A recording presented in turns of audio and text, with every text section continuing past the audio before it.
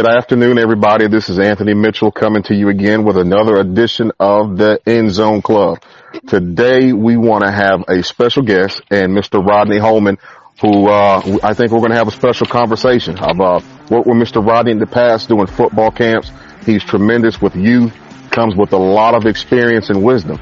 But hey, who better to tell his story and introduce himself other than himself? Mr. Rodney, how are you today, sir? I'm doing okay, Anthony. How you doing? All is well on this end, sir. Considering the times and circumstances, it's good to see you again. Same to you. I mean, I know we tried to get together and get a camp going last summer before the pandemic hit. Everything wayside in that regard due to safety and everything else. But glad you thought about me on this podcast. I like that. Definitely. A bit about myself. I'm out of a big family of 9, 7 boys, 2 girls.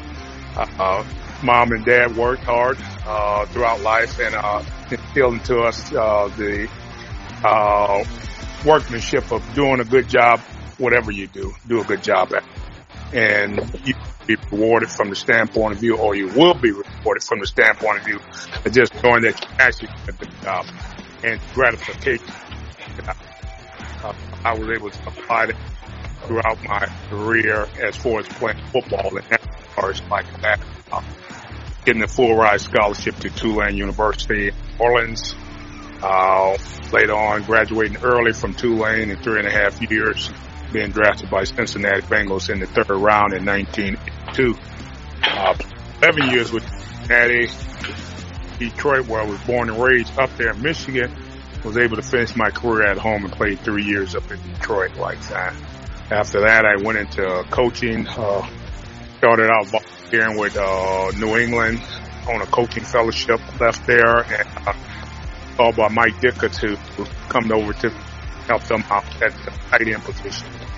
At that time, that year, I was hired as a coach with the Saints. And unfortunately, we put together in that draft drafted Ricky Williams, put all the eggs in one basket behind one player. What are you guys doing? Might be a gamble. Had Ricky been healthy and finished the year out, I think it would have been a remarkable year for us at that point in time. But Ricky got hurt in the preseason game and literally kind of cost us in that regards due to that position and that decision that we made. You can't cry over that kind of situation that happened like that. So we moved on. Got there and went to Cincinnati Bengals, back to my team that I actually got drafted by and played. Not played, but actually coached up there 3 years, although with a strength and conditioning aspect like that. So, but one of the guys that invented hammer strength and sold it, strength to life fitness. There. So after that, I left there and went to Southeast a little bit, finished up another degree in supply chain management and business administration. And then I left there. I was just happy at that point in time and got called to go over to a distribution center, Walmart distribution center in Roberts, Indiana. I just happened to interview one of the VP, talk to the supply chain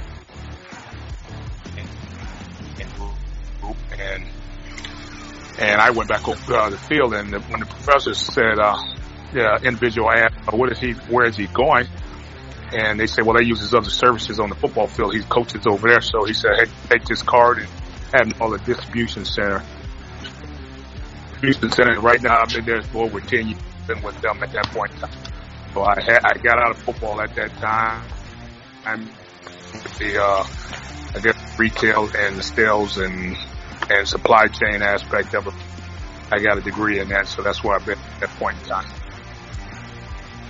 Absolutely. You know, one thing about it, I know you kind of told a lot of years in a small, short period of time, but for those who are just now being exposed to you kids, this man was a 3-time All-Pro, Pro Bowler, played in Super Bowls against, of course, my 49ers, did a lot of tremendous things with 2 different teams along the way.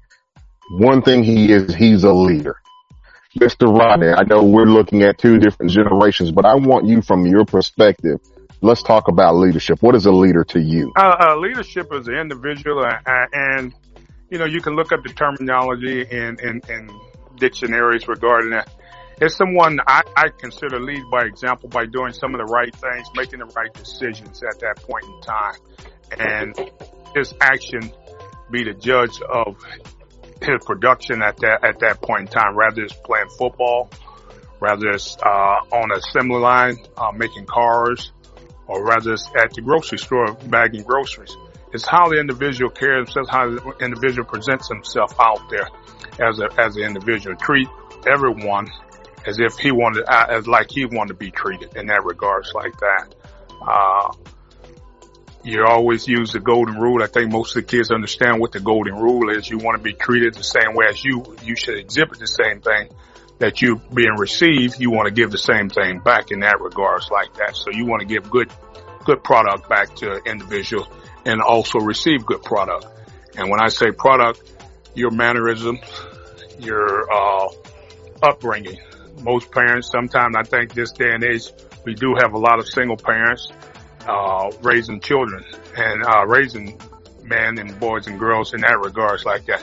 Not to say they can't do it, because I grew up with quite a few people that was raised by single parents and was able to do an outstanding job with it. So it's not the issue of dual parents in the household, is how their upbringing is.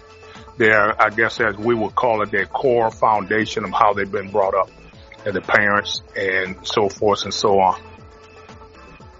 I think that's a very important point, because society has almost taught us that if a kid is born with strikes against them, that they can't be leaders, that they can't rise above the circumstances. Do you believe that regardless of where a child comes from, that he has a chance to rise and become something in their life? He has an opportunity. I say that, and I'd be remiss if I would not say, through the help of God in all of it, placing him number one. I did it when I was growing up. It just so happened my mother kept us going back and forth to church.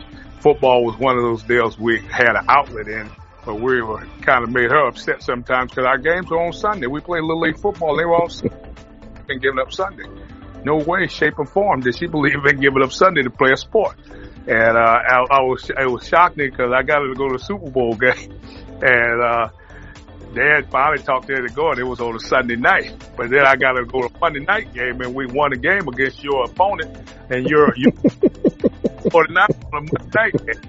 So I could literally say that you have to involve God in it. I'm not saying that I think if we look at it from a whole, I think we're trying to rationalize and analyze the religious aspect of it instead of looking at it from a concrete aspect of saying, hey, he created this world in 6 days and we rested on the seventh day.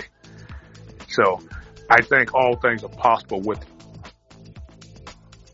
that regards. I think we have to try to get the younger boys and girls to understand that part of it. And I guess we have to start with the parents. Some of them are hard to convince due to some of their upbringing, due to some of the things that have happened in their life struggle that, some don't believe in God. And I'm sorry to say that it's a reality out there in this day and age. Some don't believe in it. And that's not so in that regards. I mean, he made everything possible, and I carried with me throughout life. And every time I played that sport, it was said, a prayer was said before the game, and a prayer was said after the game from that day. And I keep on doing that. So I keep giving him the opportunity, and he's been blessing me from this day forward. So I think we have to involve him, and it's a must that you involve him. This world is too big and too cruel for you to try to handle it by yourself. And I tell anybody that, rather it's a young child or a full-grown adult, you have to involve him. If you think you can get away without involving him, I'm sorry to say it won't happen. Yeah, you'll get some success in certain things, but you also will get a lot of, as they call, a lot of indecisions, bad decisions made that might lead to some terrible consequences for you or maybe your family, the ones that you're involved in. Awesome. I think you've done a good job of really sharing the spiritual aspect of leadership, because a lot of young people probably don't know how much they need God until they're in that moment when it's time to call on his name. But now is a good time to develop that. So before we go, Mr. Rodney, is there any lasting thoughts, any final words of wisdom you would like to leave with the kids? I would say to them to take each day one at a time and place him first. Uh, Things that are out there are hard, but I think you can apply and believe in him and ask him to give you that kind of wisdom. Ask him to give you the smarts to adjust, to adapt, to maintain, to accomplish some things in life that you want to accomplish. And he can make it happen for you in that regards if it's in his will for you to happen, or if it's in your will for it to happen like that. But he will give you the positive and the know-how to do it. And you ought to thank him, regardless of the outcome. Thank him from the bottom of your heart of that outcome, whether it's on the top or maybe at the bottom. But it's a learning experience when you're going through that journey. And if you can believe in that, then, you shouldn't have that much trouble. But I would say, and I'm not, most people hear that cliche all the time, put God first in your life. And think it's just a cliche to someone to say it all the time, but truly it is something you need to put him first in every decision that you make throughout life. And I think he'll guide your path, guide you in the right direction, and make things happen for you if it's there or meant for you to have it. Yes. Awesome. Well, guys, you heard it here first from former All-Pro tight end, Mr. Rodney Holman. Mr. Rodney, again, thank you for your time. Thank you for, again, being with us on this grind as we're trying to reach as many youth as we can and give them hope that they've got a future, that whatever journey life takes them on, that God is truly with them and he's got a plan for their life. Until next time, you guys tune in, same time next week. Be blessed.